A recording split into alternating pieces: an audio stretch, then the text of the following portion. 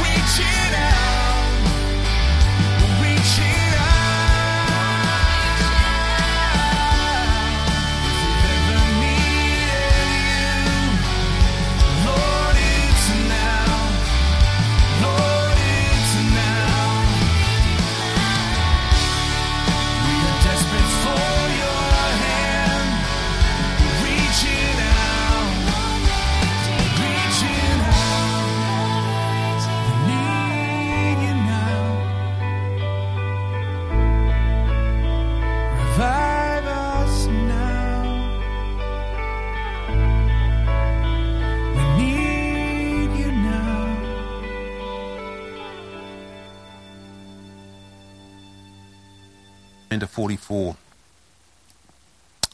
Now a certain man was ill, Lazarus of Bethany, the village of Mary and her sister Martha. It was Mary who anointed the Lord with ointment and wiped his feet with her hair, whose brother Lazarus was ill. So the sisters sent to him, saying, Lord, he whom you love is ill. But when Jesus heard it, he said, This illness does not lead to death. It is for the glory of God, so that the Son of God may be glorified through it. Now Jesus loved Martha and her sister and Lazarus. So when he heard that Lazarus was ill, he stayed 2 days longer in the place where he was. Then after this, he said to his disciples, Let us go to Judea again. Down to verse 17. Now when Jesus came, he found that Lazarus had already been in the tomb 4 days. Bethany was near Jerusalem, about 2 miles off, and many of the Jews had come to Martha and Mary to console them concerning their brother. So when Martha heard that Jesus was coming, she went and met him, but Mary remained seated in the house. Martha said to Jesus, Lord, if you had been here, my brother would not have died. But even now I know that whatever you ask from God, God will give you. Jesus said to her, Your brother will rise again. Martha said to him, I know that he will rise again in the resurrection on the last day. Jesus said to her, I am the resurrection and the life. Whoever believes in me, though he die, yet shall he live. And everyone who lives and believes in me shall never die. Do you believe this? She said to him, Yes, Lord, I believe that you are the Christ, the Son of God who is coming into the world. When she had said this, she went and called her sister Mary, saying in private, The teacher is here and is calling for you. And when she heard it, she rose quickly and went to him. Now Jesus had not yet come into the village, but was still in the place where Martha had met him. When the Jews who were with her in the house, consoling her, saw Mary rise quickly and go out, they followed her, supposing that she was going to the tomb to weep there. Now when Mary came to where Jesus was and saw him, she fell at his feet, saying to him, Lord, if you'd been here, my brother would not have died. When Jesus saw her weeping, and the Jews who had come with her also weeping, he was deeply moved in his spirit and greatly troubled. And he said, Where have you laid him? They said to him, Lord, come and see. Jesus wept. So the Jews said, See how he loved him. But some of them said, Could not he who opened the eyes of the blind man also have kept this man from dying? Then Jesus, deeply moved again, came to the tomb. It was a cave, and a stone lay against it. Jesus said, Take away the stone. Martha, the sister of the dead man, said to him, Lord, by this time there will be an odour, for he has been dead 4 days. Jesus said to her, Did I not tell you that if you believed, you would see the glory of God? So they took away the stone, and Jesus lifted up his eyes and said, Father, I thank you that you have heard me. I knew that you always hear me, but I said this on account of those people standing around me, that they may believe that you have sent me. When he had said these things, he cried out with a loud voice, Lazarus, come out! And the man who had died came out, his hands and feet bound with linen strips, and his face wrapped with a cloth. Jesus said to them, Unbind him and let him go. Father, thank you for this amazing account. Thank you for this incredible picture of the glory of God. Thank you for this amazing story here where we see Jesus Christ as the Lord of life.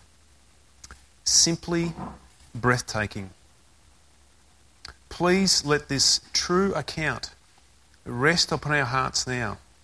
And may, Lord, you use this account to build amazing faith in Jesus Christ. Amazing worship for Jesus Christ. Amazing service, sacrifice and risk for Jesus Christ as the Lord of life. Holy Spirit, come help us now, we pray. And we ask that in Jesus' name and for his glory. Amen. There's a great story there, a true story here of Jesus healing Lazarus, raising Lazarus from the grave. It's the gospel account here that John's writing for us, and he's now moving to the final days, actually, of Jesus' life. He's moving now towards the cross on Calvary's Hill. That's coming up very, very quickly here in John's gospel. And what Jesus does here actually is probably give a precursor or a sort of a demonstration of the very same resurrection that Jesus himself will undergo not too long after this account here with Lazarus, with Mary and Martha in Bethany. The only difference though with Jesus' resurrection, his will be a resurrection of a never to die again, where Lazarus, we would call that a resuscitation if you want to give it a technical term. He was brought back to life, but Lazarus would have gone on to die, who knows, maybe months, years later. It's a demonstration of what's going to come, but Jesus will be the ultimate resurrection to never die again. And it's funny, it's these sorts of claims about the resurrection that makes Christianity look ridiculous in the eyes of this world. Many people will get to the resurrection and it's like it becomes a deal breaker. Like, I can take everything else about Christianity, but hang on, you're telling me some dead guy rose out of a grave 2,000 years ago and he's the Lord? You know, that becomes the deal breaker. People can't wrap their minds around that. They just reject the idea out completely. Paul was at Mars Hill in the book of Acts in Athens, and he had all these people here that gathered together to hear him and listening attentively as Paul was relaying the gospel and talking about who this Jesus Christ was. And here they are all just taking it all in, and as soon as Paul mentions the resurrection, they all switch off, or a large number of them switch off and walk out and say, "Oh, Paul, you're mad. This is crazy stuff. You know, this resurrection, that just doesn't happen." Unfortunately, that's what people do sometimes when they hear about this resurrection, but it's a great truth here that we understand about Jesus. So let's step through this narrative today, and let's have a look here and pick up the truths that we can apply to our hearts as we see Jesus bringing Lazarus back from the grave and displaying himself there as the Lord of life. As we look at this narrative, there's a few things we can pick up. What we have here is some people who know Jesus really, really well. We have obviously Mary and Martha who are well acquainted with Jesus. We would probably have previously seen Mary and Martha in that other account, I think it's in Luke, where Mary and Martha have Jesus coming, and Martha goes around like a busybody, flat out trying to prepare a great meal to look after all these people coming, and Mary sits at the feet of Jesus and listens to him as the great teacher. So you would have come across that, and Martha wasn't real happy that day. She thought Mary's been a bit slack, why don't you help out? So here's an ongoing story here with Mary and Martha where Jesus is well acquainted with them. Also they have a brother here, we see, Lazarus, who's sort of he's the secondary figure of the story, even though he's a dead guy in the middle of this. Jesus is obviously the primary figure. And they all know Jesus quite well. In verse 5, it says there, "Now Jesus loved Martha and her sister and Lazarus." There's a picture there that Jesus is well acquainted with them here, friends with them, loved them. It's really interesting to note here that when Jesus walked upon this earth, he walked upon this earth connected to other people in real friendships. Jesus wasn't a loner just sort of floating in and out of society and going out to be a hermit in the hills for a while and then come back and do some miracles and then float back in again. Jesus was connected to people in real relationships as he walked upon this earth, which really gives us a great picture here of the community that God has called us to be in, particularly the church community. We are meant to do life together as a community of believers. And Jesus here even gives us a small demonstration of that because he was in community with these people, particularly Martha, Mary and Lazarus. But Lazarus is quite sick, very sick. He's so sick that he's on his deathbed. The two sisters love their brother. They love their brother. They just think the world of their brother. So they send this message to Jesus. Jesus, the one whom you love is ill. Jesus, the one whom you love is ill, the one that you care for, the one that you are friends with. And that, Lord, whatever's wrong with him, he's seriously ill. He's not getting worse, he's not getting better, he's getting worse. He needs help ASAP. It's a simple message here as we see it put out to us in the Bible. They're not asking Jesus to come like right away, like simply can you drop everything and come. They're just saying that the one whom you love, Lazarus, isn't very well, your friend. And they're trusting that Jesus will respond appropriately in this. Jesus sends back this confident, faith-filled reply to this message that has been sent to them. And he says there in verse 4, "But when Jesus heard it, he said, 'This illness does not lead to death. It is for the glory of God, so that the Son of God may be glorified through it.'" So we can see there that Jesus already knows there's something quite ill with or serious about Lazarus. He said this illness will not lead to death. He understands, hang on, this guy is really, really sick. But at the same time, Jesus is saying here, have no fear. Have no fear. With Lazarus, he will not die. Don't be overwhelmed by what you can see in the circumstances that are confronting you here and now in this sickness. He will not die. In fact, what you will see through this sickness, Jesus sends back with his message, you will see the glory of God working out and demonstrated through this event. Now, it seems a little remarkable here when you read this, but in verse 6, as we go through, we see Jesus decides to stay a little longer where he is before coming to see Lazarus. Now, we're not meant to read that as though Jesus doesn't care about Mary or Martha or Lazarus, and it can quite easily seem like that, can't it? We think, well, hang on, why didn't Jesus sort of just drop everything and get an express donkey straight to Bethany to sort of, fix up Lazarus? He didn't do that. He just said, no, I'm just going to stay back another couple of days. Now, don't get the wrong idea about Jesus here. He knows exactly what he's doing. He has a plan in mind. He has something here that he's going to do to demonstrate God's glory and do something to build the faith of these people who are gathered around in this village of Bethany at this time. So let's not get Jesus on the wrong side here in that way. 2 days pass, and Jesus now tells his disciples that it's time to go to Judea and to wake up Lazarus. You ever seen that song, Wake Up Jeff on the Wiggles?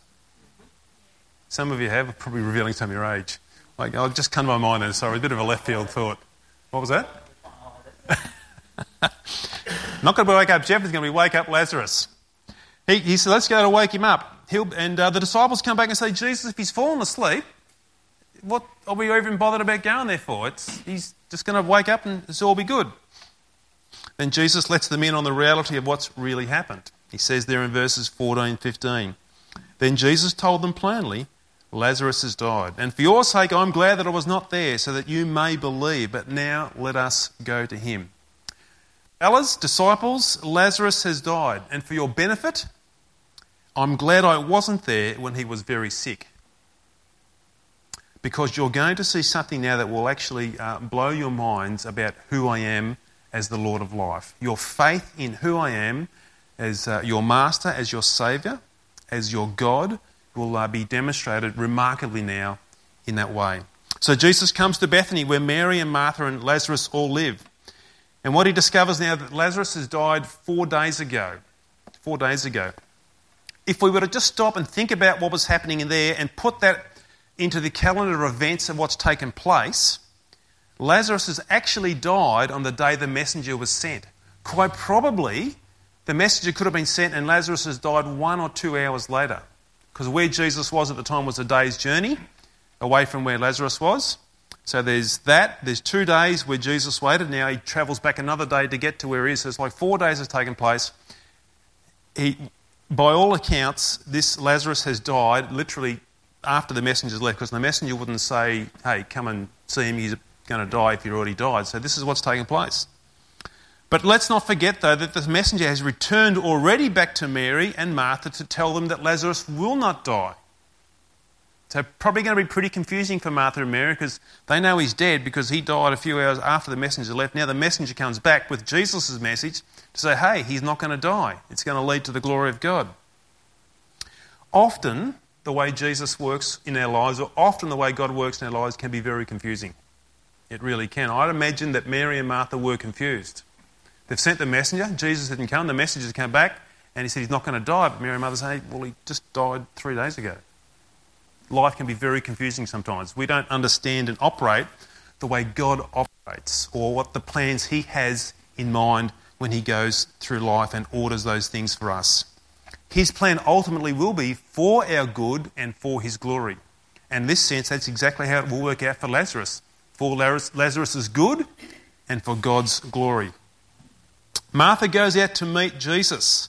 And what we see here is a glimmer of faith from her as she meets Jesus. Verses 21 and 22, Martha said to Jesus, Lord, if you had been here, my brother would not have died. But even now I know that whatever you ask from God, God will give you. There's a sense there where she's still, now there's something that, Jesus, you can do here. I'm sure of it. Jesus responds in verse 23, he says, your brother will rise again. But Martha doesn't quite understand what Jesus is saying here, because in verse 24, she's thinking more, this is the resurrection of the dead right at the very end of life, on the last day. That resurrection at the end times. There's faith here with Martha, but it's not completely clear yet. She hasn't quite got the picture of who Jesus is and what he can possibly do. It's a bit sort of murky to some extent. So then Jesus responds with these immortal words that we've heard so many times at funerals. Jesus said to her, "I am the resurrection and the life. Whoever believes in me, though he die, yet shall he live. And everyone who lives and believes in me shall never die." Martha, do you believe this? Martha, do you believe this? Do you believe that you shall never die, Martha? This is what Jesus is saying here. Jesus is now taken to the graveside, and it's here where we are confronted with humanity's biggest fear and problem of life. It's here where we are confronted with death. They've already been through it probably a number of times before, but here it is in the story for us today. It's staring them right in the face. It's the dead body of Lazarus now locked away in this tomb. Jesus is there now with all these people who are overcome with pain and with grief and the challenges that death brings. Death is a horrible, horrible, horrible thing. It's a terrible thing. It's a disaster. There's nothing pleasant about death at all. It really is the polar opposite to every thought that we have in our living minds and our living bodies. Nobody in their right mind wants to die. As we do, we go to hospitals and take all precautions and all things we can to sustain life and keep life. Nobody in their right mind wants to die. It's the polar opposite to the way we think. Death is the thing that comes and snuffs out every dream and desire that we have in life. If you're a parent with a child, you dream of watching them grow up and maturing and going through all the various ages and stages of life. And maybe you might hope to see them one day going forward and maybe having children of their own, and then you can enjoy those things with them as well. So you have these dreams and desires that you play out in your mind. And you might be someone who's got a career planned out, and you plan out and you think about the dreams and desires of this career you're going to follow through, and you actually go through this and you plan all these things out, and that's what life is. But then along comes this thing called sickness, and it strikes us. And we get some medical reports, or we get some scans come back, or we get something come back that says, hey, it's serious. It's really serious. And sometimes you'll get the news, it's terminal. And sometimes you'll be told, hey, only got weeks to live, only got months to live. And with that news of death being imminent, it's like a bomb that goes off in your mind, but very silently. It just sort of breaks and shatters everything as this bomb explodes in your mind with that news. It's like every dream and desire to live life and enjoy life with my friends and my family growing old together becomes like this shattered, broken mirror in 1,000 pieces lying on the floor. All those dreams and all those desires are just blown away. Every birthday party, every anniversary, every planned vacation, or even the simple things, like just walking around the lake and having a coffee somewhere.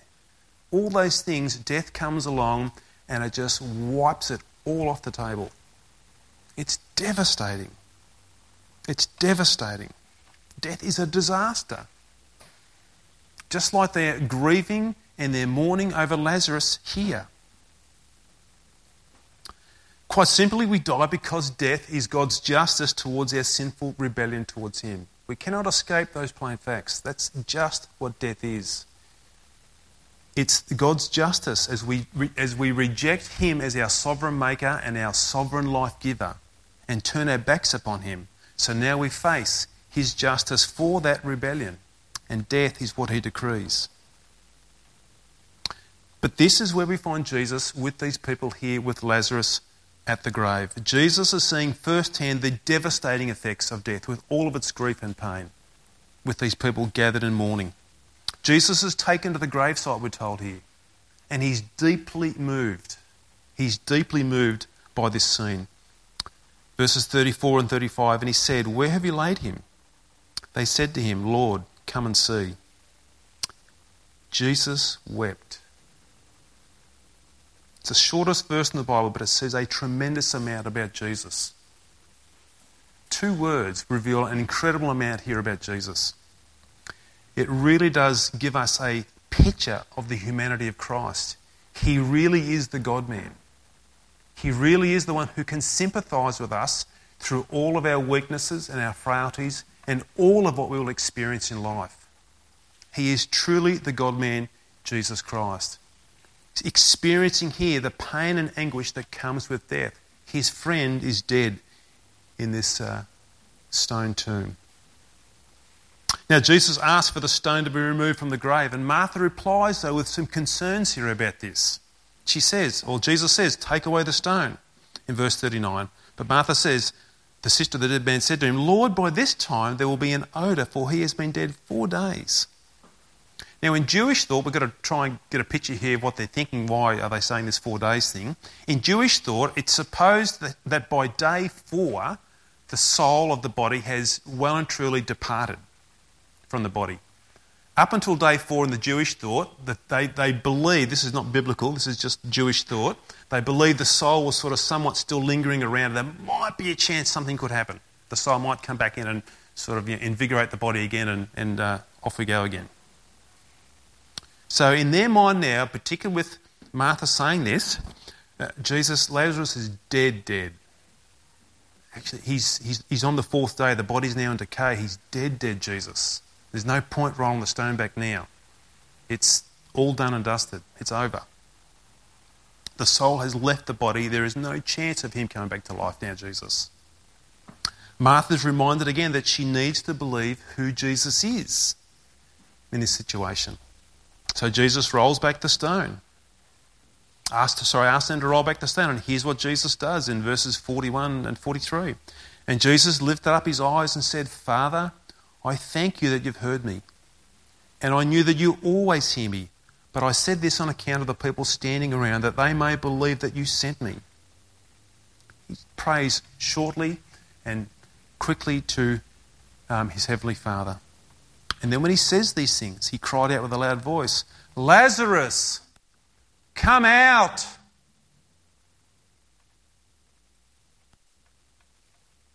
And Lazarus miraculously revives and walks out of the tomb. He hops off that stone table and he walks out of the tomb. Now just put yourself there for a moment. Just put yourself there.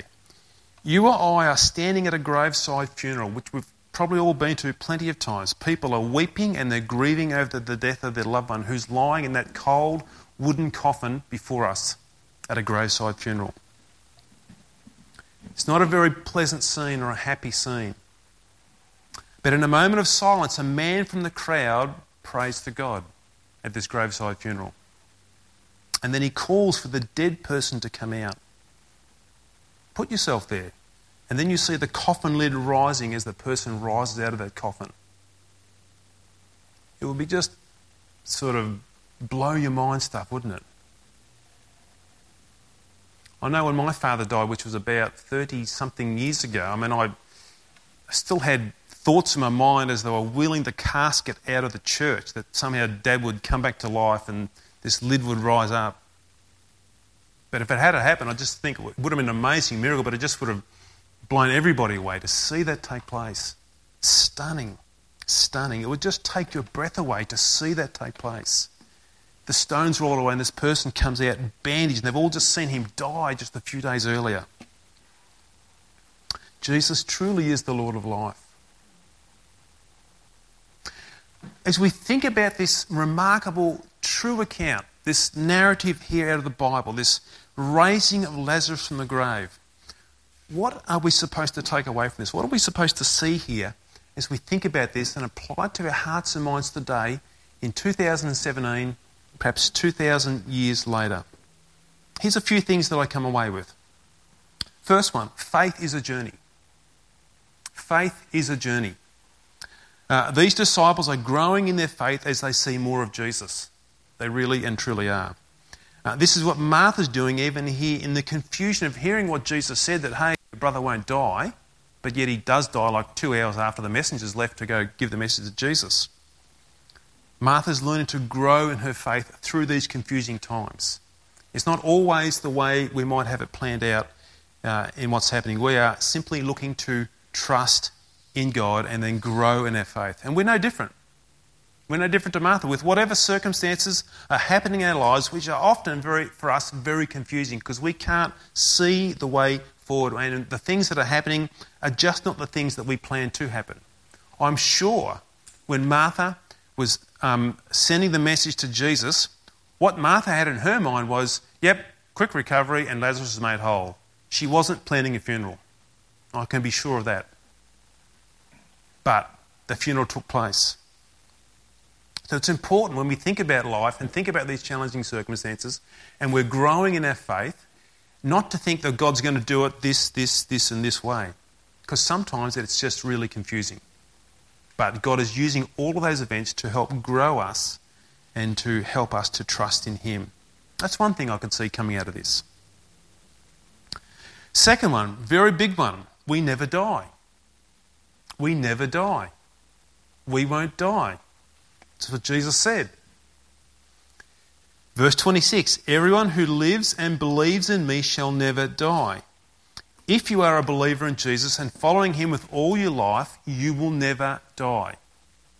Now we find it hard to understand what do you mean by that, Jesus?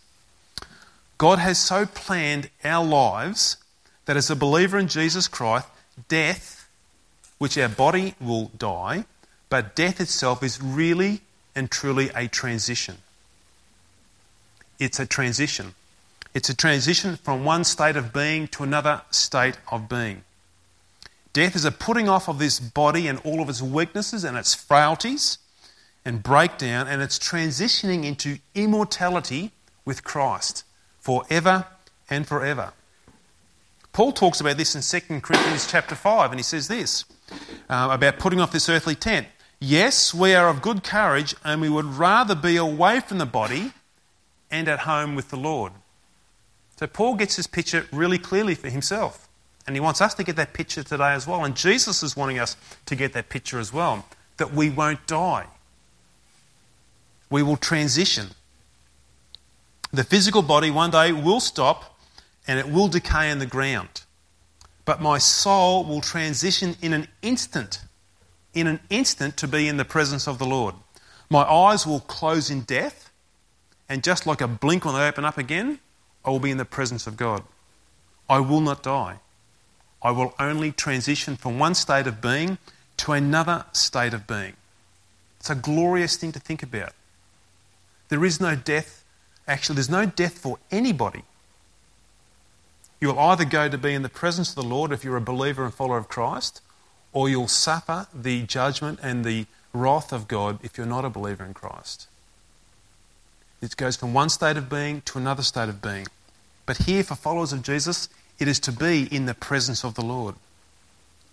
So what does that mean if we grasp that here, this thought of never dying? What does that do for us today? Firstly, it should take away the fear of death. It really should. It should take away the fear of death. Sure, there'll be some,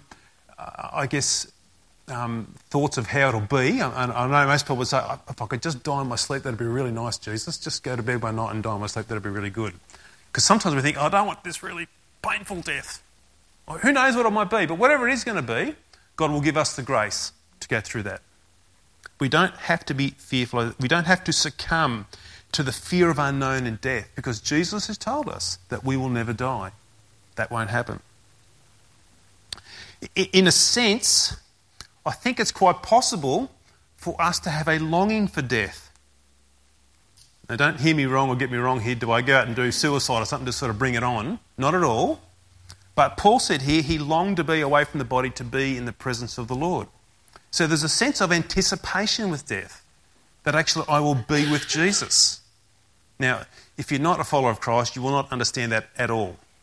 But there's a sense of anticipation when my life ends, I will be with Christ. So firstly, we don't have to fear death. Secondly, when we understand that we will never die and that the life of this body is only a temporary existence, and that at the death of this body we will transition from one state of being to another state of being, it gives us the courage to enter into risk with our lives. Because that fear of death has been removed because of what Jesus has done. Because we know this life is only a blink of the eyelid, as it were, in comparison with eternity, we can risk all sorts of things for Jesus. We will never die. People can take on the risk of missions in really dangerous lands to reach people with the gospel of Jesus Christ, because they will never die. Jesus said that's what will take place. People, if God should call us to a hostile place for the gospel, we can go there completely trusting Jesus with our life. Because he has our life in his hands, we can risk that. We can risk that. That doesn't mean we'll guarantee that we will come out of those countries alive. Not at all. That's not a complete guarantee, hey, yep, you'll go to a dangerous land and then you'll come out alive and it's all going to be good. Listen to what Jesus said here in Luke about this. He's talking here to his disciples in Luke chapter 21. You'll be delivered up even by parents and brothers and relatives and friends, and some of you they will put to death. You will be hated by all for my name's sake, but listen to this, but not a hair of your head will perish. That doesn't make sense, does it? Some of you they will put to death.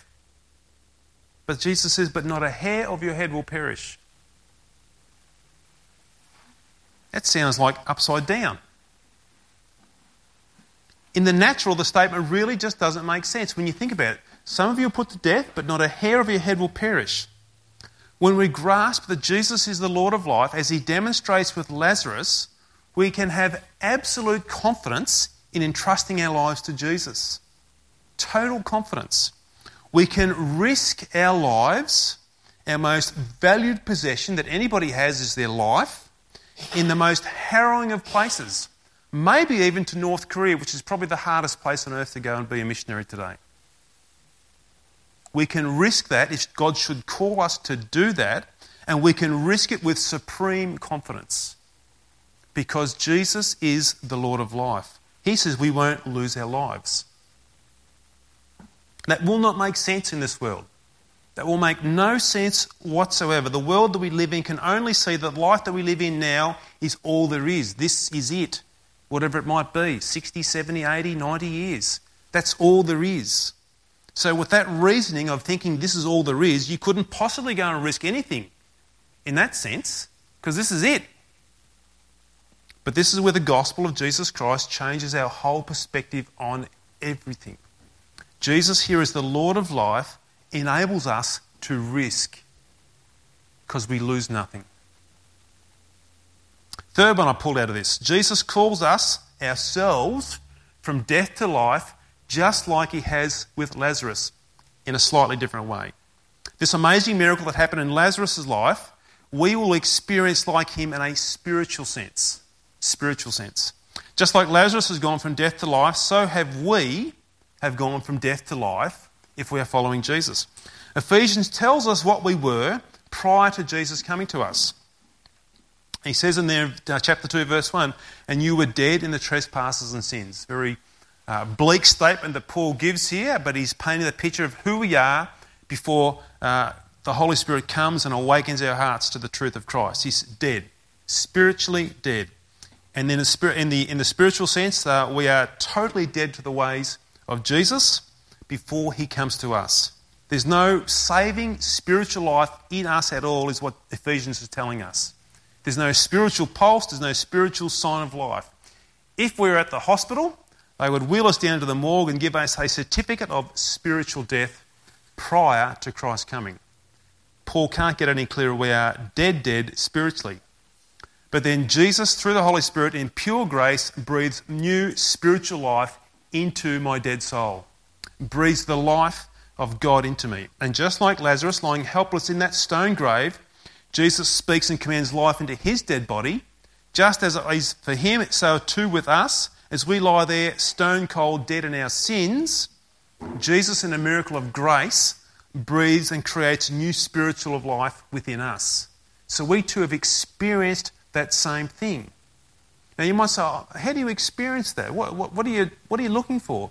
There'll be a sense of, at some particular time point in my life, actually I had no interest in Christ. I really had no interest in who he was and what he's done. I had no interest in the Bible. I had no interest really in coming to church. But now you have a new interest, a new desire. You have a newfound love. Actually, you love Jesus. You want to be with his people. This is this going from death to life. We've experienced the same thing in a spiritual sense. These are just some of the things here that speaks richly to us of the resurrection of Lazarus, from the grave that Jesus has performed here for us. Jesus' death in our place and his resurrection for our life frees us and allows us now to gladly give our lives for his service. Gladly, as we see him as the Lord of life. It's so easy for us in this world that we live in to play it safe.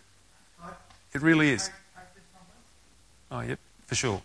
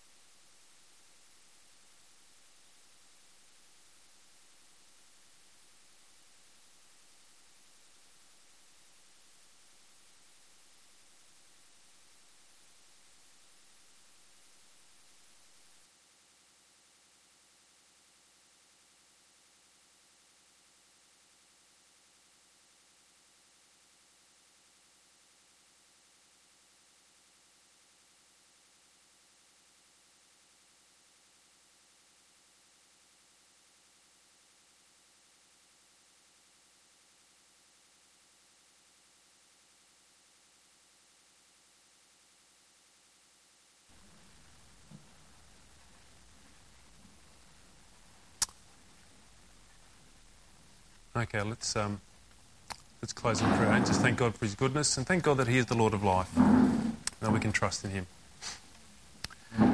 Lord, thank you today that we can gather around your word. Thank you, Father, for the truth that is contained there. Thank you, Lord, that you are the Lord of life. Thank you, God, that you can call us to risk and that, Lord, we can completely and totally entrust ourselves to you. Father, let that truth dawn upon our hearts and upon our lives now, I pray. And Lord, we pray for your grace to continue to surround Neville and Karen at this time. God, thank you. Thank you that you never leave us, you never forsake us. Let that, Lord, do tremendous work in our hearts today and produce lives of sacrifice and lives of risk and lives of joy in following and serving you. Father, we commit that to you now in Jesus' name. Amen. Amen. Thanks, guys.